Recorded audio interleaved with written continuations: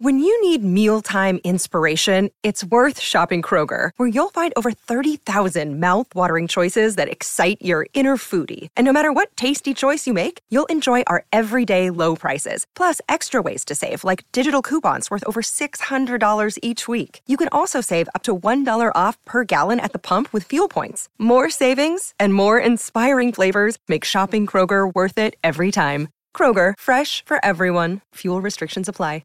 Mother's Day is around the corner. Find the perfect gift for the mom in your life with a stunning piece of jewelry from Blue Nile. From timeless pearls to dazzling gemstones, Blue Nile has something she'll adore. Need it fast? Most items can ship overnight. Plus, enjoy guaranteed free shipping and returns. Don't miss our special Mother's Day deals. Save big on the season's most beautiful trends. For a limited time, get up to 50% off by going to BlueNile.com. That's BlueNile.com. Welcome into the DNVR Rockies podcast, brought to you by DraftKings Sportsbook. Now, when you download the DraftKings Sportsbook app and use promo code DNVR, you make your first deposit and get a risk-free bet up to $1,000 only with promo code DNVR and only at DraftKings Sportsbook. I am your host, Patrick Lyons, and joining me today, as he does each and every week, the voice of the Colorado Rockies for AT&T Sportsnet, the host of the Drew Goodman podcast. It's Drew Goodman. What's up, man? How are you? We're doing well. Temperatures are getting cooler here in Colorado. It's a nice place to be again. Yeah, it's beautiful in St. Louis today, and it was cool yesterday, which and Monday. It was kind of very unusual. Usually, when you come here, it's 100 degrees and 100 degrees humidity. So very pleasant day. Very pleasant day. Nice job, by the way. Enjoyed the Sean Bouchard interview the other day. That was good stuff. He's a neat kid. We had fun with him. Yeah, he's kind of like a little quiet personality. Like, you throw him a funny, quirky question, he'll usually have a good response to that. So glad you enjoyed that. I'm curious if you'd ever been to the previous Busch Stadium. I'm thinking you probably did, back when it had AstroTurf. How much hotter would it feel if you were down on the field on AstroTurf versus natural grass, which is what they have now? Well, I'll just regurgitate what players back in the day would tell you. And if I think most of us played on turf at some levels or whatever, and it's hot, right? But in those stadiums in the summer, whether it was the Vet in Philadelphia or here in St. Louis or Pittsburgh, those retro parks, I mean, scorching hot. I mean, especially you got spikes on. It was brutal. Yeah, I imagine it's got to be close to 10 degrees hotter. And I always can remember those clips where you could see the steam coming off the ground. I don't feel like you see that very much with just natural grass, but boy, when you had AstroTurf, man, it would just be heat coming out of the earth. Yeah, guys putting lettuce on top of their, inside their hat, and putting their spikes in little, kind of in a little thing of water to try to cool their feet off. It's crazy. It's crazy. It's wild that we allowed that to go on for so long. I think it got better when they got like the Next Turf. Like I know Philly had some kind of newfangled thing. And a lot of high schools use that, which I think is better, but it's just not concrete on the bottom. Right? Yeah, the new generation of turf is a lot more forgiving. There were a lot of knee injuries on the old turf because it was like, half an inch and then it was cement underneath. The one thing in football, every once in a while you have because they're made with the tire rubber, at least they were.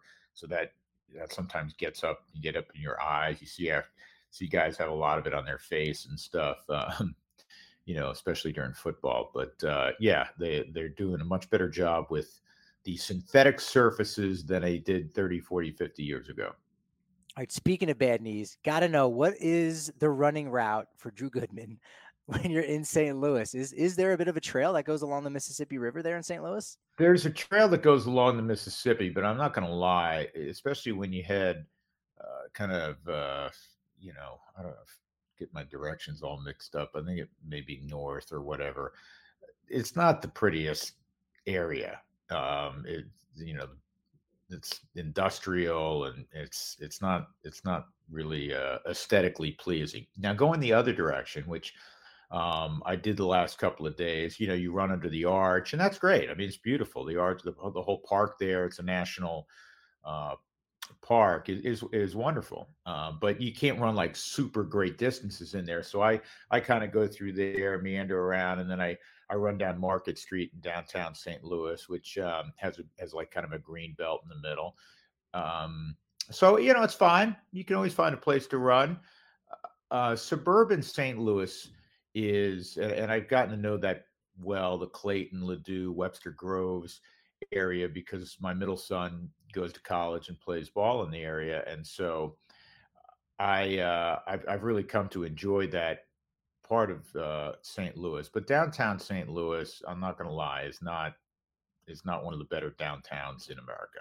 Sure. Yeah. There are a lot of downtowns that could be hard to Mm. run in general. What now? I'm curious about this because we kind of uncovered this in our previous days podcast.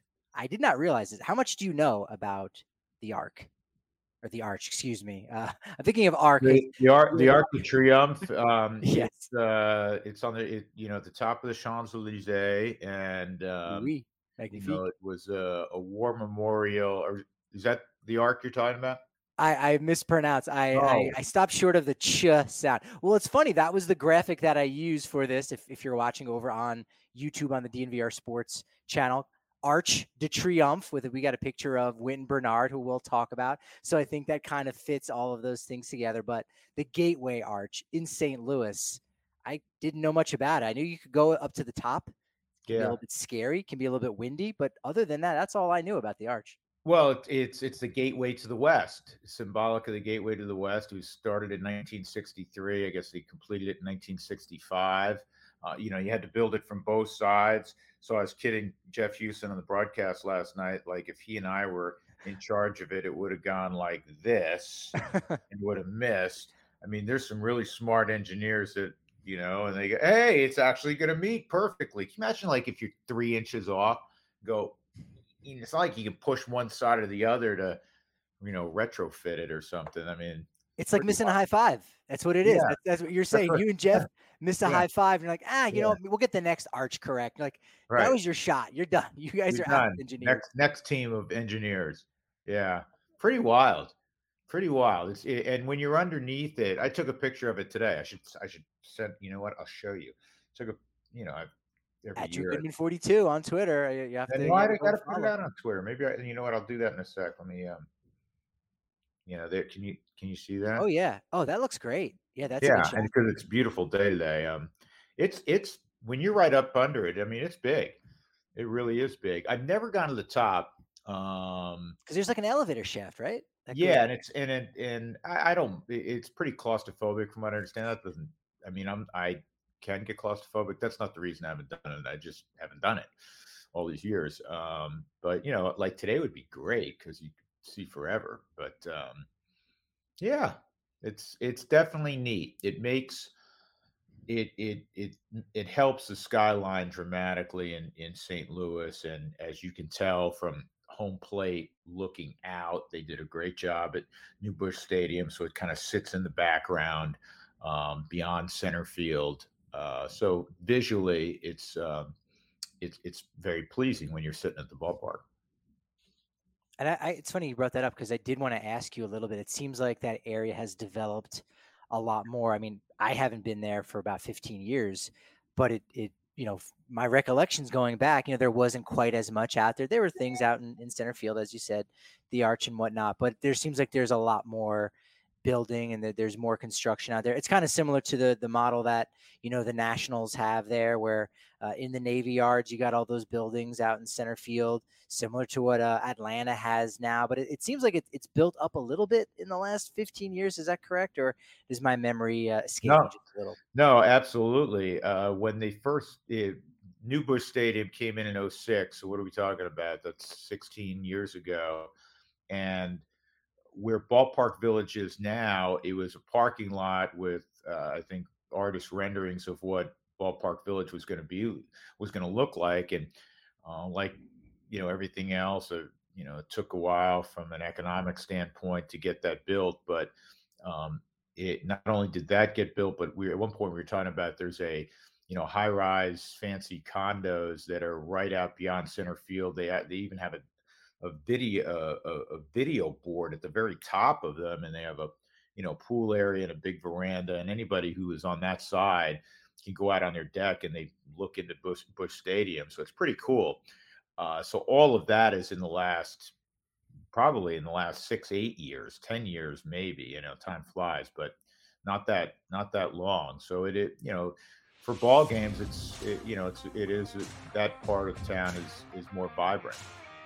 Yeah, I love hearing that for a city in the Midwest like St. Louis. I love hearing all about the great articles over at the DNVR.com. Now only 50 cents for your first month. And I say over here because in the office, all the guys that are covering the Broncos, man, they're getting really amped up these preseason games. We had a awesome tailgate on Saturday down at Mile High, so you get a price break on that if you are a member of our community. If you want an annual membership, you get a free shirt from DNVRlocker.com, access to our members-only Discord. So many great perks. And once the bars open back up again, you get those member-sized drinks. Evoca TV, evoca.tv/DNVR is where you got to go to make sure that you can watch the Rockies here for the final 7 weeks of the season. It's also where you can go to finally watch the Nuggets and Avalanche right in the comfort of your own home. You also got CSU Rams. They're about to get started with their football season. Justin Michael's doing an amazing job covering that for us at the DNVR.com. But you get all that coverage. You also get the DNVR Sports channel on Evoca TV. So go to evoca.tv/DNVR and use promo code Colorado10 so you can save $10 off your first 3 months. And make sure if you are watching the Rockies or CSU Rams or even just us, you are tipping back an Avalanche ale. Breck Brew, they did such an amazing job all throughout the Stanley Cup playoffs. Avalanche, man, they tore through it. They got the job done, and Breck Brew made sure they got the job done for those community stars. They gave back tickets away for each and every home game, including the Stanley Cup Finals. And so to show them a little bit of thanks, it's normally a wonderful drink at certain times of the year. Now it's the drink of 2022. It's Breckenridge Brewery's Avalanche Ale. Well, Goody, boy, Wynton Bernard, it's been a fun story to see. He was a guy that was tearing it up in AAA, but it just seemed like, maybe he wouldn't really get an opportunity. Rockies, they got 5, 6, 7 outfielders, depending on how the roster shakes out, if everyone's healthy. And it's just kind of an unfortunate situation. I know a couple minor league umpires who there's just kind of a numbers crunch. And hey, sometimes your number doesn't get called and you never make it to the bigs. It very much looked like that was going to be the case for Wynton Bernard. But lo and behold, he made his major league debut after 11 seasons plodding around in minor league baseball, professional baseball, to make his debut on Friday. And it's been awesome to see the fans and the nation really rally behind this story. It truly moved a lot of people, and it was more than just a 31-year-old guy, which is most unusual. Spent 11 years in the minor leagues, getting an opportunity, because that does not frequently occur. But what you learn about this kid and his family is that they're really special, and he is beloved wherever he's been. He's beloved by what kind of teammate he's been, his attitude, his zest for life, his perseverance. And especially in the baseball community, it resonated, and it went beyond that. Clearly, anybody we all struggle and strive and fall short and have disappointments, and so I think at a variety of levels in a variety of industry, everybody could relate in a certain way to Wynton Bernard, and it was a really moving story. And to see him now, he started 3 out of 4 games, and he has made his presence felt. Last night, again, he got 2 hits last night, didn't hit the ball out of the infield. The first base hit, the ball he ricocheted that broke up the no-hitter. He hit that ball hard off of Quintana, and then we saw his wheels. He went first to third. He had a stolen base again later in the ball game. So he's added athleticism to the lineup, in addition to, hey, this is kind of a cool story. Yeah, if you go back and look at what his numbers were in the Pacific Coast League and also compare it to other players, because we know sometimes it can be a hitters league and the numbers get inflated. That being said, he had some of the best numbers of anyone down in Pacific Coast League, so very much earned it. But to your point, that was one of the first things going back to last season. Rocky signed him, to play in the outfield, and here, okay, he's coming from the Giants organization, spent a little time with the Cubs, and you want to know a little bit more about the player, right? And as soon as I would ask people, they would go, "Oh my God, what a great guy!" And you go, "Oh wow." Usually, that's not the first thing someone says when they're kind of giving you that scouting report. The numbers speak for themselves. He was fast on the base. Puts the ball in play fairly well. Maybe you catch lightning in a bottle, but that was the first thing, is just the kind of positive spirit that he is. And again, to continue to do this. And, I talked with him in the off season, and I mean, he's gone to Australia, he's gone to Venezuela to play in the winters. So, he loves this game, and he continues to persevere. And we know that baseball isn't fair. We know the world isn't fair. And so, hey, it might not happen, but it does. And it feels, like you said, people feel good about it, because it makes you think, maybe the world is fair to some degree for some of us. There are so many players that don't fall into the right circumstances and may have had the ability to play at the big league level or certainly get an opportunity, and they're never provided with one. And so this in a tough year for the Rockies, this has been a bright light. And where it ends up, who knows? You never want to sell somebody short. You never want to stamp somebody with a moniker, even somebody who's close to 32. So let's see where it goes and see what happens. But this is a guy that's going to be successful, and a good teammate in whatever he does, after his playing career, and hopefully he's able to continue his playing career beyond where he is right now. But I guarantee you that the Rockies will probably want to keep him in their organization when he's done, or some other organization will want to keep him, or some other business. So it's been, as I said earlier, it's been a really uplifting story, and it's been cool to get to know him a little bit. Yeah, his story, as far as the fans rallying behind a player and just kind of almost becoming a fan favorite right away. I thought back and I was like, all right, who else has captured lightning in a bottle, just from the fun standpoint? Like, you're excited about the player a little bit, and you go, all right, well, most recently Connor Joe did that, and he's parlayed that into a solid 2022 season in general. Josh Fuentes did that a little bit here and there, as player of the week, but again, brought an excitement to the field. Going back to 2019, Tim Melville. If we're naming names here of guys where people go, hey, this is a fun little story. Are there other players too that you can think back on that you say, hey, you know what, might have just been a 1 week fling or whatever, but that was a good story? Or, man, really, his stories really seem to resonate, where you look back, because there's always those kind of stories, but does any of them necessarily stand out during your time, whether it be a short period of time or a long period of time, that you say that was really great to see that person catch lightning in a bottle to a degree?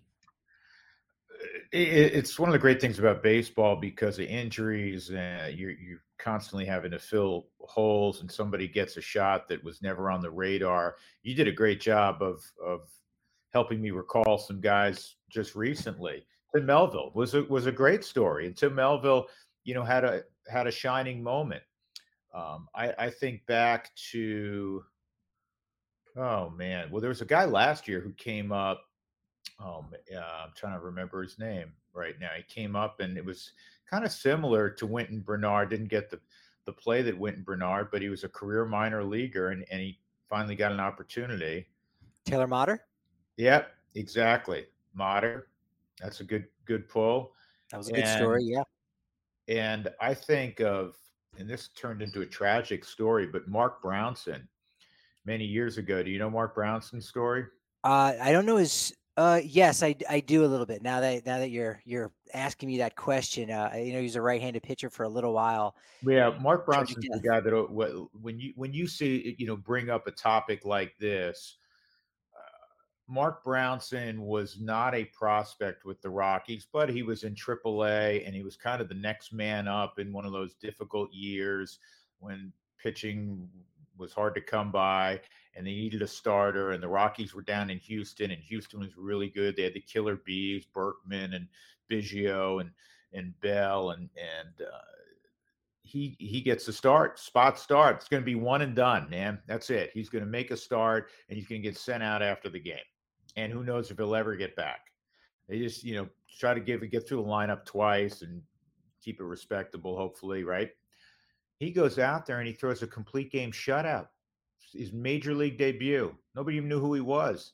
Wow. And so naturally he's going to stick around for another start. And I forget, he got a few starts and then he was no longer with the Rockies. I can't even recall if he got to the big leagues again, but he had some issues with, I believe, got addicted to painkillers, and tragically he's not with us anymore. But Mark Brownson always stands out, and beyond the fact that it ended tragically, so here's this guy out of nowhere. Nobody knew his name, and he comes up and he throws a complete game shutout against. It wouldn't have mattered. It was a big league shutout, but it was against a really good lineup, and that was his one shining moment. It happens in baseball. The other one I think of, and why am I forgetting this guy's name too?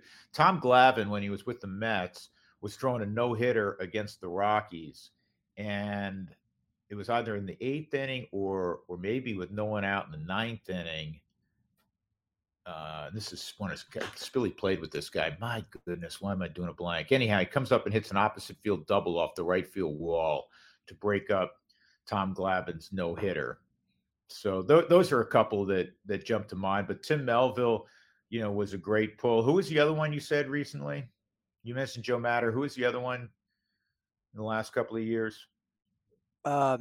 We said Tim Melville. Fuentes was. Yeah, I mean, Taos Fuentes is a good story. I mean, made larger because of his kinship with Nolan. And he's playing down in Mexico now. I think I either heard it on one of your podcasts or I read it somewhere, and he's actually doing well down in Mexico. Yeah. And no one wants to give up their baseball dream. It's why we all love the sport from a playing standpoint. I mean, I'm getting, I'm not far from 60, and I still feel it. I still would love to go out there and, and play. I get it through my kids, one of whom is still playing, and you want to carry it as far and as long as you can, because once it's in your blood, it's hard to get rid of it. And that's why I think sometimes from afar people go, well, why is that guy playing now? He's playing in Mexico, like a Josh Fuentes. Why doesn't he just move on? It's hard to move on, especially when you feel like, hey, if this goes well, maybe I'll get another shot. Or for some people, maybe not. They know they'll never get a shot, but they're going to play independent ball because, they're 28 and they still love to play. Yeah.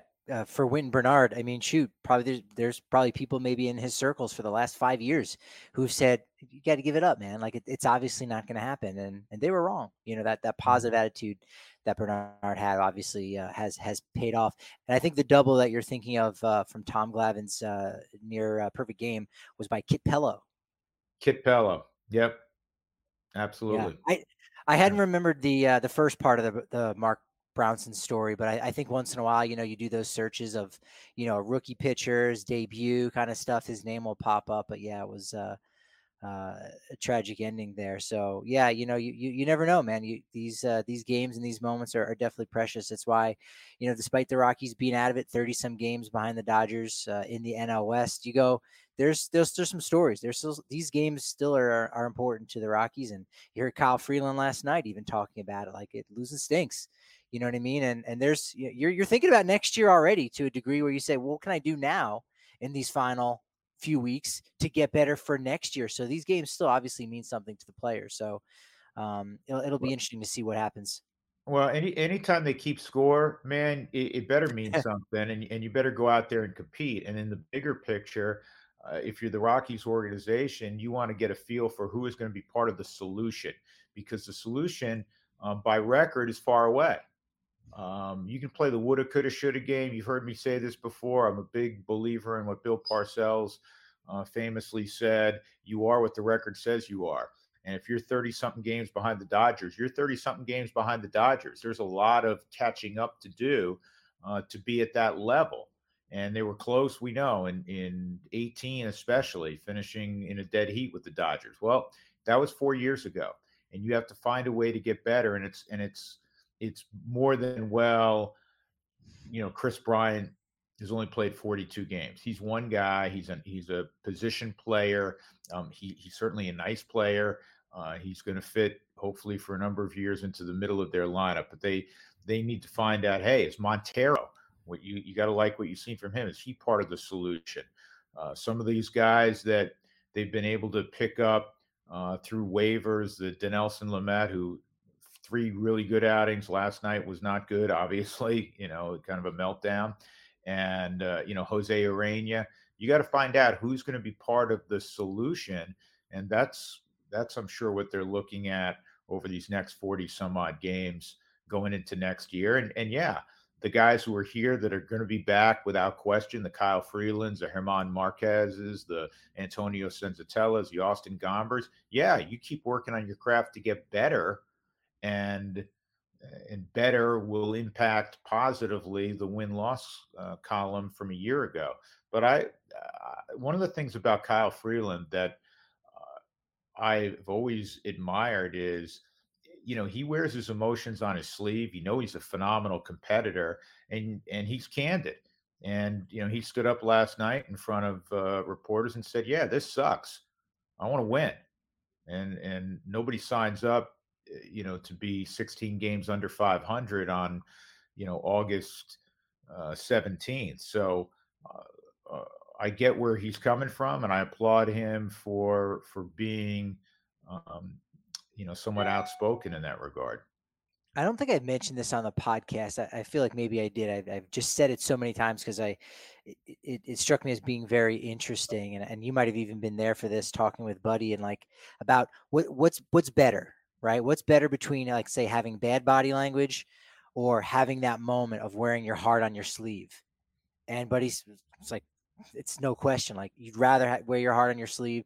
You'd rather just kind of have that moment, that blow up, and then that's it. You flushed it out of your system, rather than like carrying it around with you as some kind of bad body language. So I really just thought that was interesting. Of like, yeah, when you see guys get pissed, knock out a light or do something like that, that's not inherently a bad thing. That's a moment coming to a head, but then it allows you to move on a little bit, rather than just carrying it around with you and just have that really poor body language that really can communicate to the other team, man, this guy's on the ropes. Like, he's not confident in himself.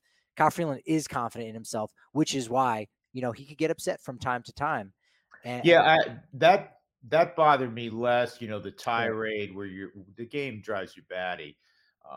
Sometimes Kyle will look in at an umpire glaringly on a pitch that maybe was off the plate a little bit, but he thought it was a strike, and he probably some of the time would want some of those back, because I'm a big believer, just get on the mound and do your thing, and every time you don't get a call, don't glare in.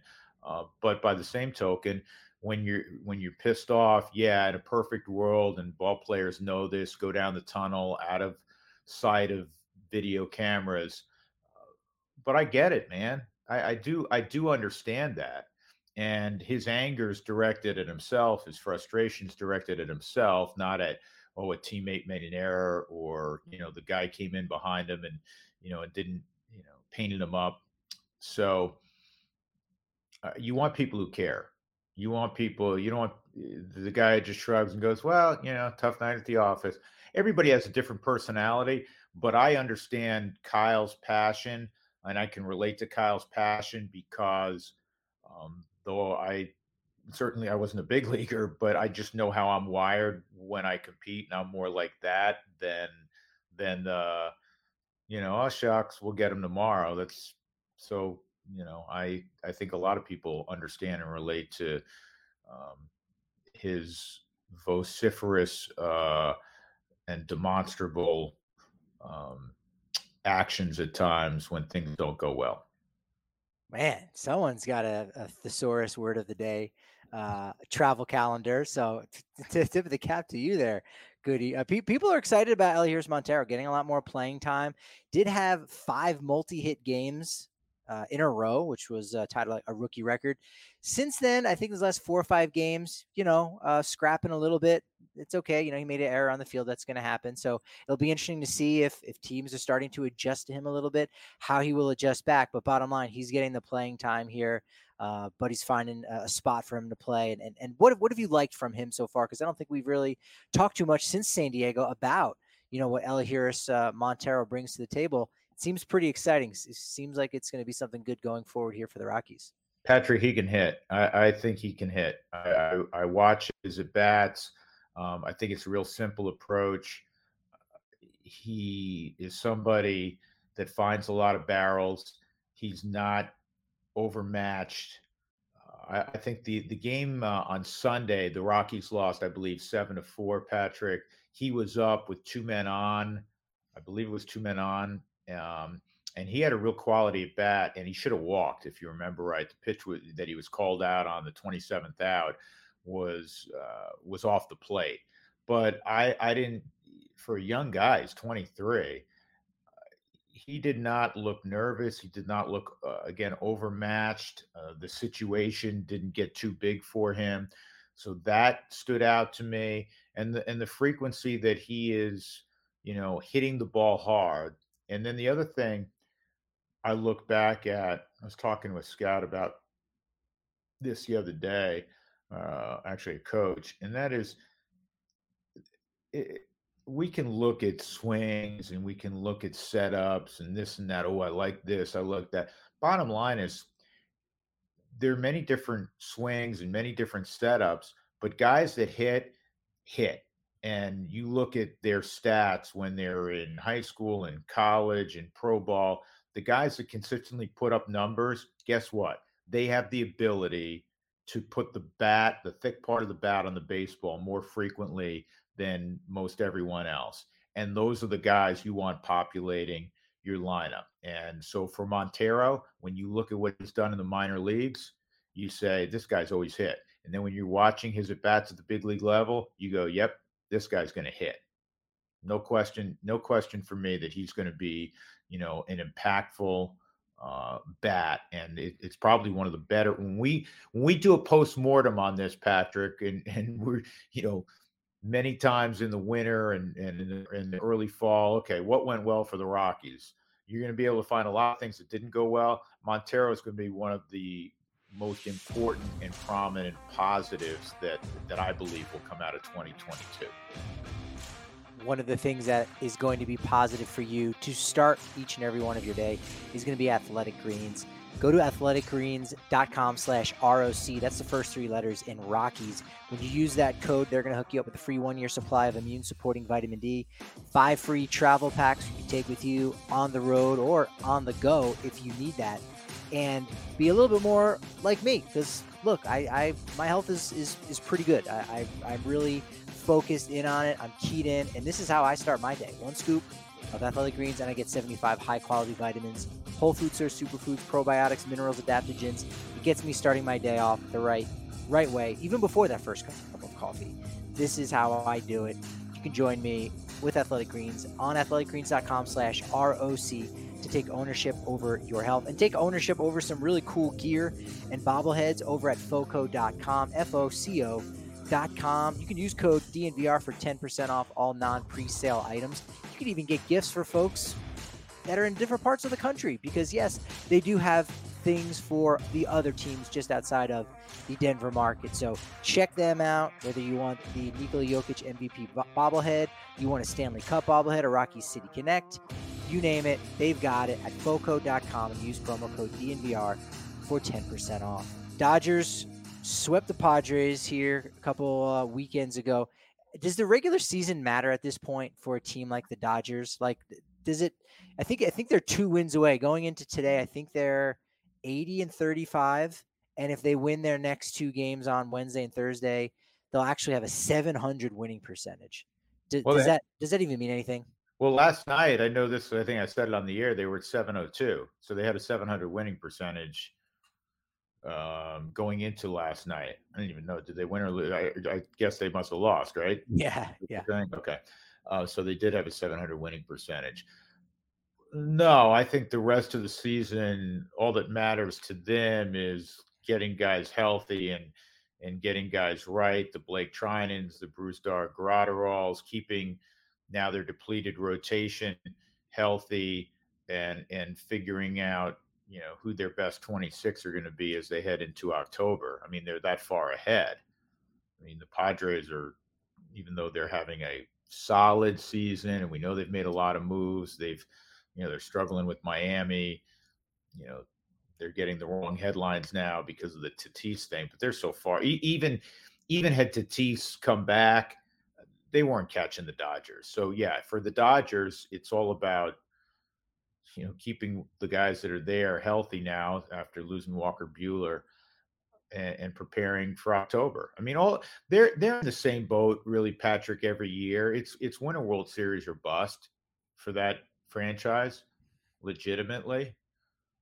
So yeah, to answer your question in my typical long-winded manner, it's all about where they are now. It's all about October. Yeah, and you start to look ahead at the postseason matchups.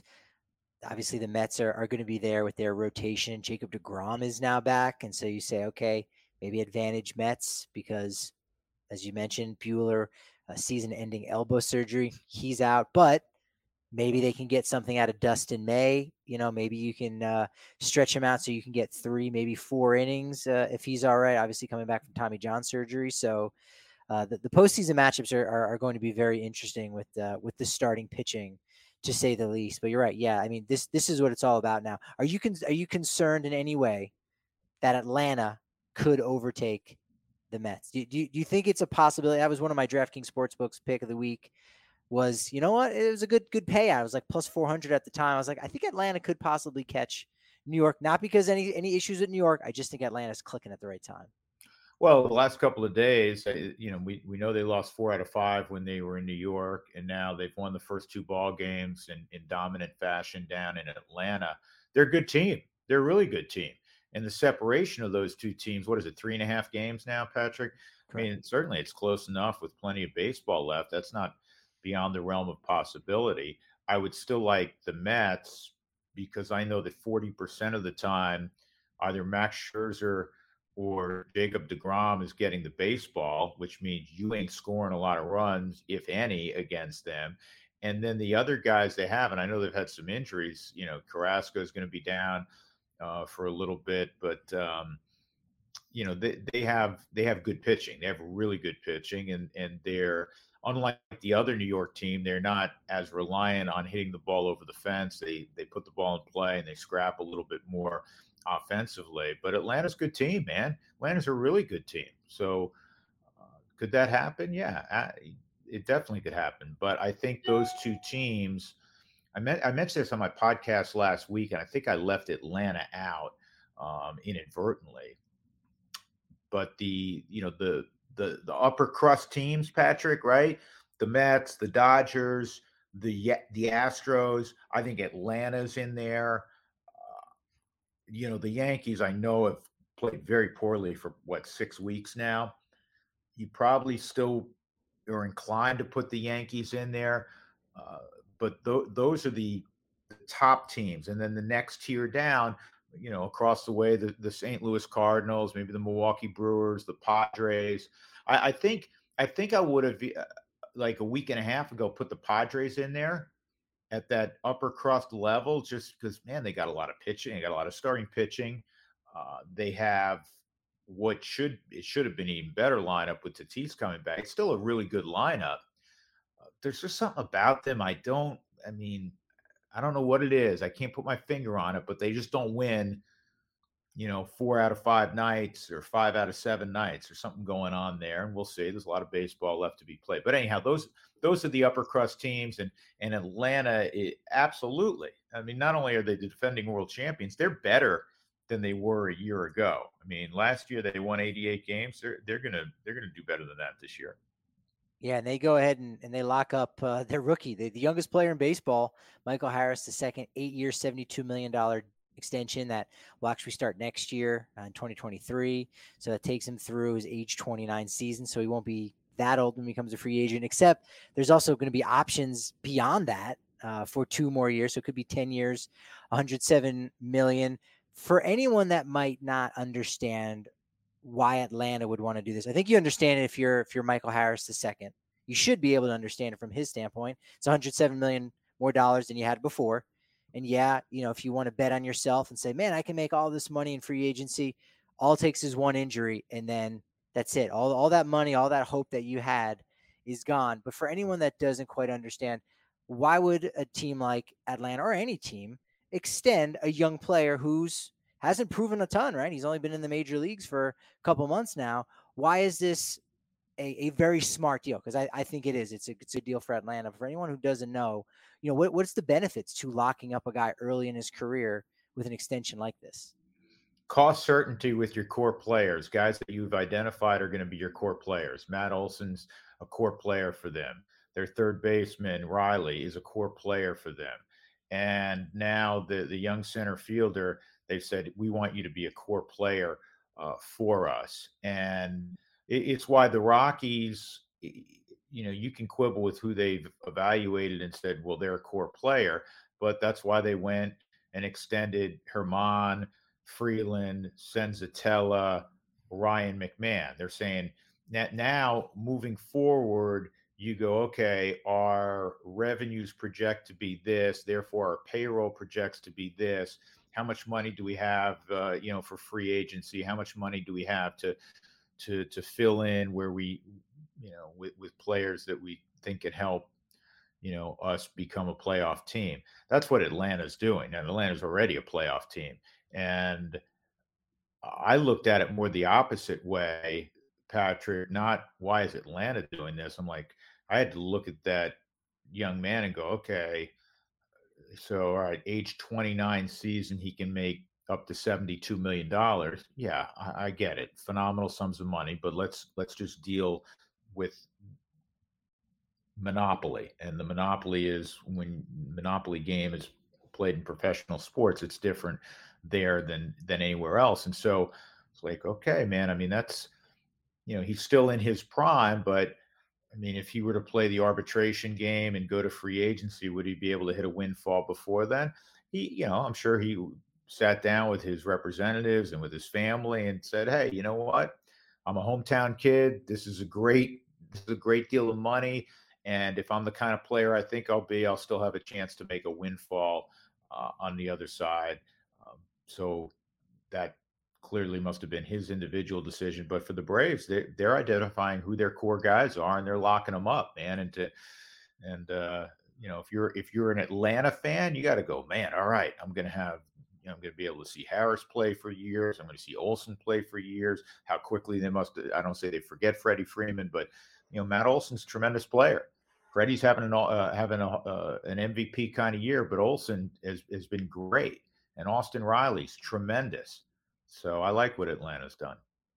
Yeah, you also got Ronald Acuna and Ozzy Albies, two guys that were also locked up Yeah. in similar fashion as an extension. It's one thing when you are about to become a free agent to sign an extension like that, as we saw with McMahon and Freeland, Senzatella to a degree. But as a really young guy, I mean, you're 6 years away until you hit free agency, so it's that's even harder to like fathom and reach. So you can understand why a young guy would do that. But yeah, they're both parties are definitely taking some risk of like, hey, we could be leaving some money on the table here. Like Michael Harris the second, his team would be concerned, and then Atlanta's like, well, we're giving this guy guaranteed money. If something happens, we might not actually get back what we put out, but that's business. So last time I checked, baseball is indeed a business, right? And then there are algorithms out there that project, what the finances are going to be and what the revenue streams are going to be. And, it worked for Atlanta, and they've been proactive, and I applaud them. They have a hell of a baseball team, and they know that, going forward, barring catastrophic injuries, they should be competitive each and every year. Very much so. Yeah. team that's not really too competitive this year. They got hot for a little while there, and maybe it looked like they were going to do something. But Texas Rangers, they went the opposite way on their manager, Chris Woodward. He's out. And just before we went live, John Daniels out after 17 years with the Rangers there. So they're doing some things differently after a very busy offseason, which they spent $500 million, between Semien and Corey Seager and a couple other guys, even John Gray. But Rangers, they're going in a different direction there. Seems like they just need a change, according to ownership.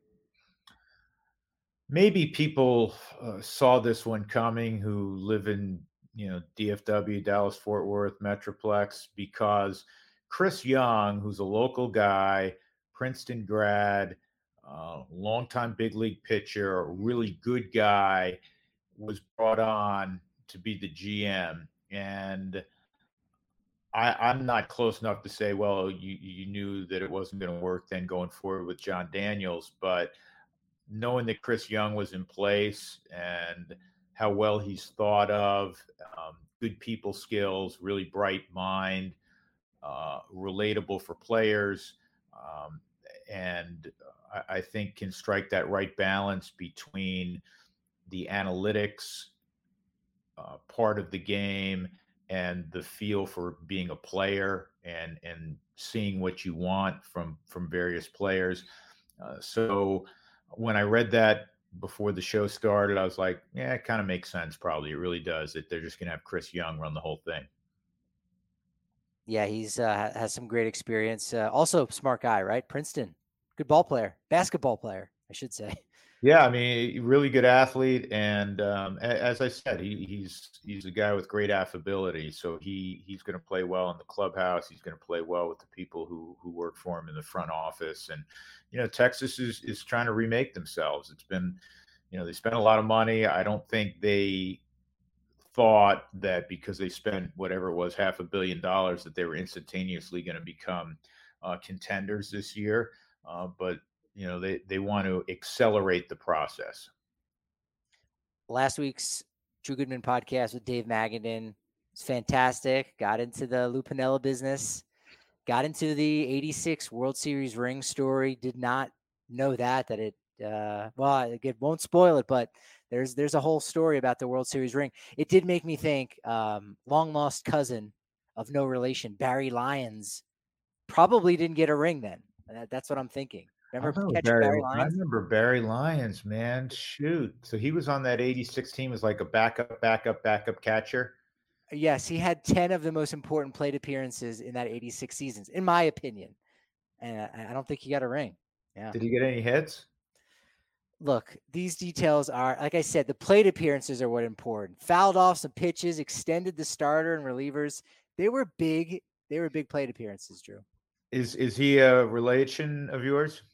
No, not related to any of the Lionses, not even Hall of Famer Ted Lyons. And in doing a quick randomly baseball reference search, was just looking up a bunch of names. There in like 1890, there was a Pat Lyons for like one season. Really? Just learned that. Yeah, strange. Yeah, I think he was. I think he tried to throw games or something, and they threw him a point. I remember I teased last week. I said, you're going to like that 86 ring story. That was a pretty good one, wasn't it? It's very good. Yeah, did not know anything about that. That was good. Yeah, I didn't know that story. And I didn't know who stepped forward and helped out. That was a fascinating story. It was a great baseball story. Dave Magadan, as you know, because you're around him regularly, Patrick, really good guy, really even keel guy. And we talk hitting and so forth. So, take a listen to that. And this week, you're going to ask me who I have on. Well, I will tell you that I've already taped something with Carlos Estevez, who is just a fun-loving, terrific guy that I think people are going to really enjoy. But I'm also going to get, the player of the week for the Rockies. And so I'm not sure in what order they're going to appear. But Wynton Bernard is we're going to probably try to tape something later today as well. So dig a little deeper into a guy who's captured a lot of people's hearts, not only in our area but around baseball. So your leadoff hitter is going to be Witten Bernard, and your closer is going to be Carlos Estevez. That's Yeah, not well, something that's over the next couple of weeks. It's going to be we're just making a lineup card right now, Patrick. So we gotta figure out who's going to hit first and who's going to hit second. I'm not going to use the word. I don't want to use the word sneaky here because it's not, and you know this. But Carlos Estevez is such an important guy in that clubhouse.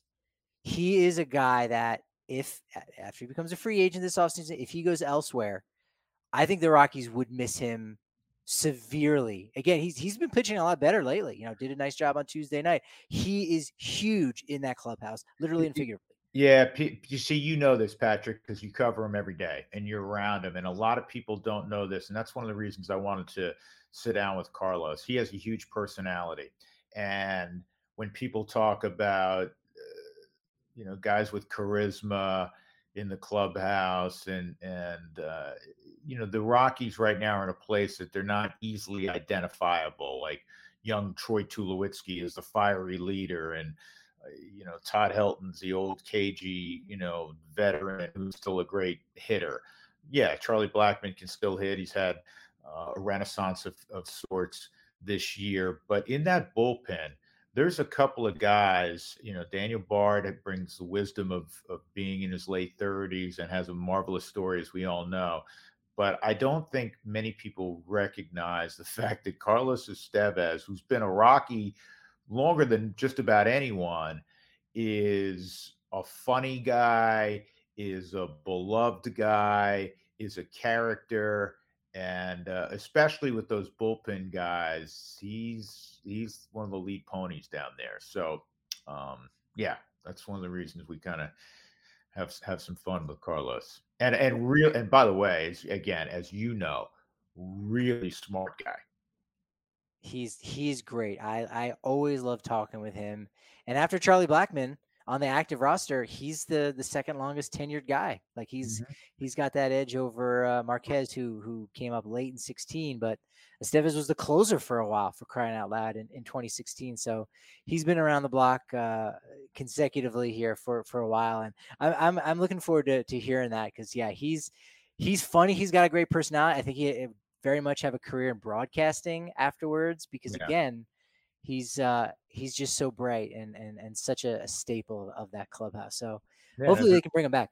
Yeah, we'll see. That's one of the, when we get into the off season and you and I, and you do it every day, obviously, but when we're shooting the shit about, okay, things on the to-do list for the Rockies, Carlos Estevez, they have to make a decision on him because he is an unrestricted free agent coming up. Yeah, he might be a seventh inning guy, but he is a complete game shutout person. I don't know if that worked. Yeah, my heart was in. My heart was in that. You like that? Well, he's a guy, real quick, that because as you mentioned, his closing experience, and I saved a couple of games this year. Yeah, he may be a seventh inning guy, maybe occasionally an eighth inning guy, but also he's not afraid, and you're not going to be afraid to go, okay, Daniel Bard's down. You can hand him the baseball in the ninth inning, and he's been there, done that. Yeah. Yeah, it's very true. I'm excited to hear that. Are you going to be talking to any Broncos a little bit in the intro there? I know we're getting to that time of year, so you have to. I kind of wrote down I'm going to be taping my portion of that coming up here in a few minutes, and I may make mention of that, and it may be just simply that preseason football bores me. That could be the entirety of my my thought. It is exciting though that Russell Wilson's here, and game one is rapidly approaching. But even when I was doing talk radio, Patrick, trying to tell you who the ninth defensive back was going to be, or who was going to be the swing guard, I just didn't find it intellectually stimulating, and I still don't. Oh, you've shared a couple stories about that we'll save for another time. But yeah, that's it can be a rough gig, even in April with opening day around the corner. Hey, yeah. Did we get any other before we get out? Did we get any more information about Tommy Henry, Ryan Feltner, Michigan versus Ohio State? Do we know if that's like the first time that's ever happened, where two starting pitchers from that matchup? It's pretty rare. If It's pretty at rare. least. I don't know. I got to find out. I got to put Doug on that. Yeah. On that. Buckeyes Wolverines big league matchup. Yeah, that was kind of neat on Sunday. Something tells me it had to have happened. So there's like 31 from Michigan and 27 who have started a game from Ohio State. I could have those numbers flipped. Who are the biggest names on their pitchers? Did you do you remember? Dave Burba, Jim Abbott, obviously Michigan. Okay, so at some point Burba and Abbott had to meet, right? Yeah, maybe. Yeah, I need a little database. Like there's a cool Oracle of baseball where you could type it. You go Babe Ruth, you type in, and then you type in Bud Black, and it will find a connection of teammates. Oh, really? All the way back. Oh, yeah, I'll just do it right there for 6 degrees of separation. Buddy Black, Babe Ruth. Yes, it's great. So I got to do something like that for like starting pitchers and say, hey, did these two guys ever face off against each other? Because that's kind of neat. Just like Tuesday night, Kyle Freeland, last time he had pitched at Busch Stadium was in 2018. And who did he face? Austin Gomber. So again, that's one of those fun little wrinkles in baseball history. If you play 162 every year, 30 teams, do the math, man. That's why you come to the ballpark and you see something new you haven't seen. Exactly. Love it. I love it. Yep. Love everything you're doing on Twitter and in the Drew Goodman podcast. Follow him on Twitter at Drew Goodman 42. We are at DNVR_Rockies. At Patrick D. Lyons is where I'm at on Twitter. We'll be going live after Thursday's game. So that'll be an early one. I think it's like 11:15 it is back home. You're right. Yeah, it's an early one. So we'll have an early show and we'll do it. And we'll try to capitalize on some of this momentum, Drew, that you've given us. But you know what they truly say about momentum? It's only as good as your next show. So we'll talk to you then.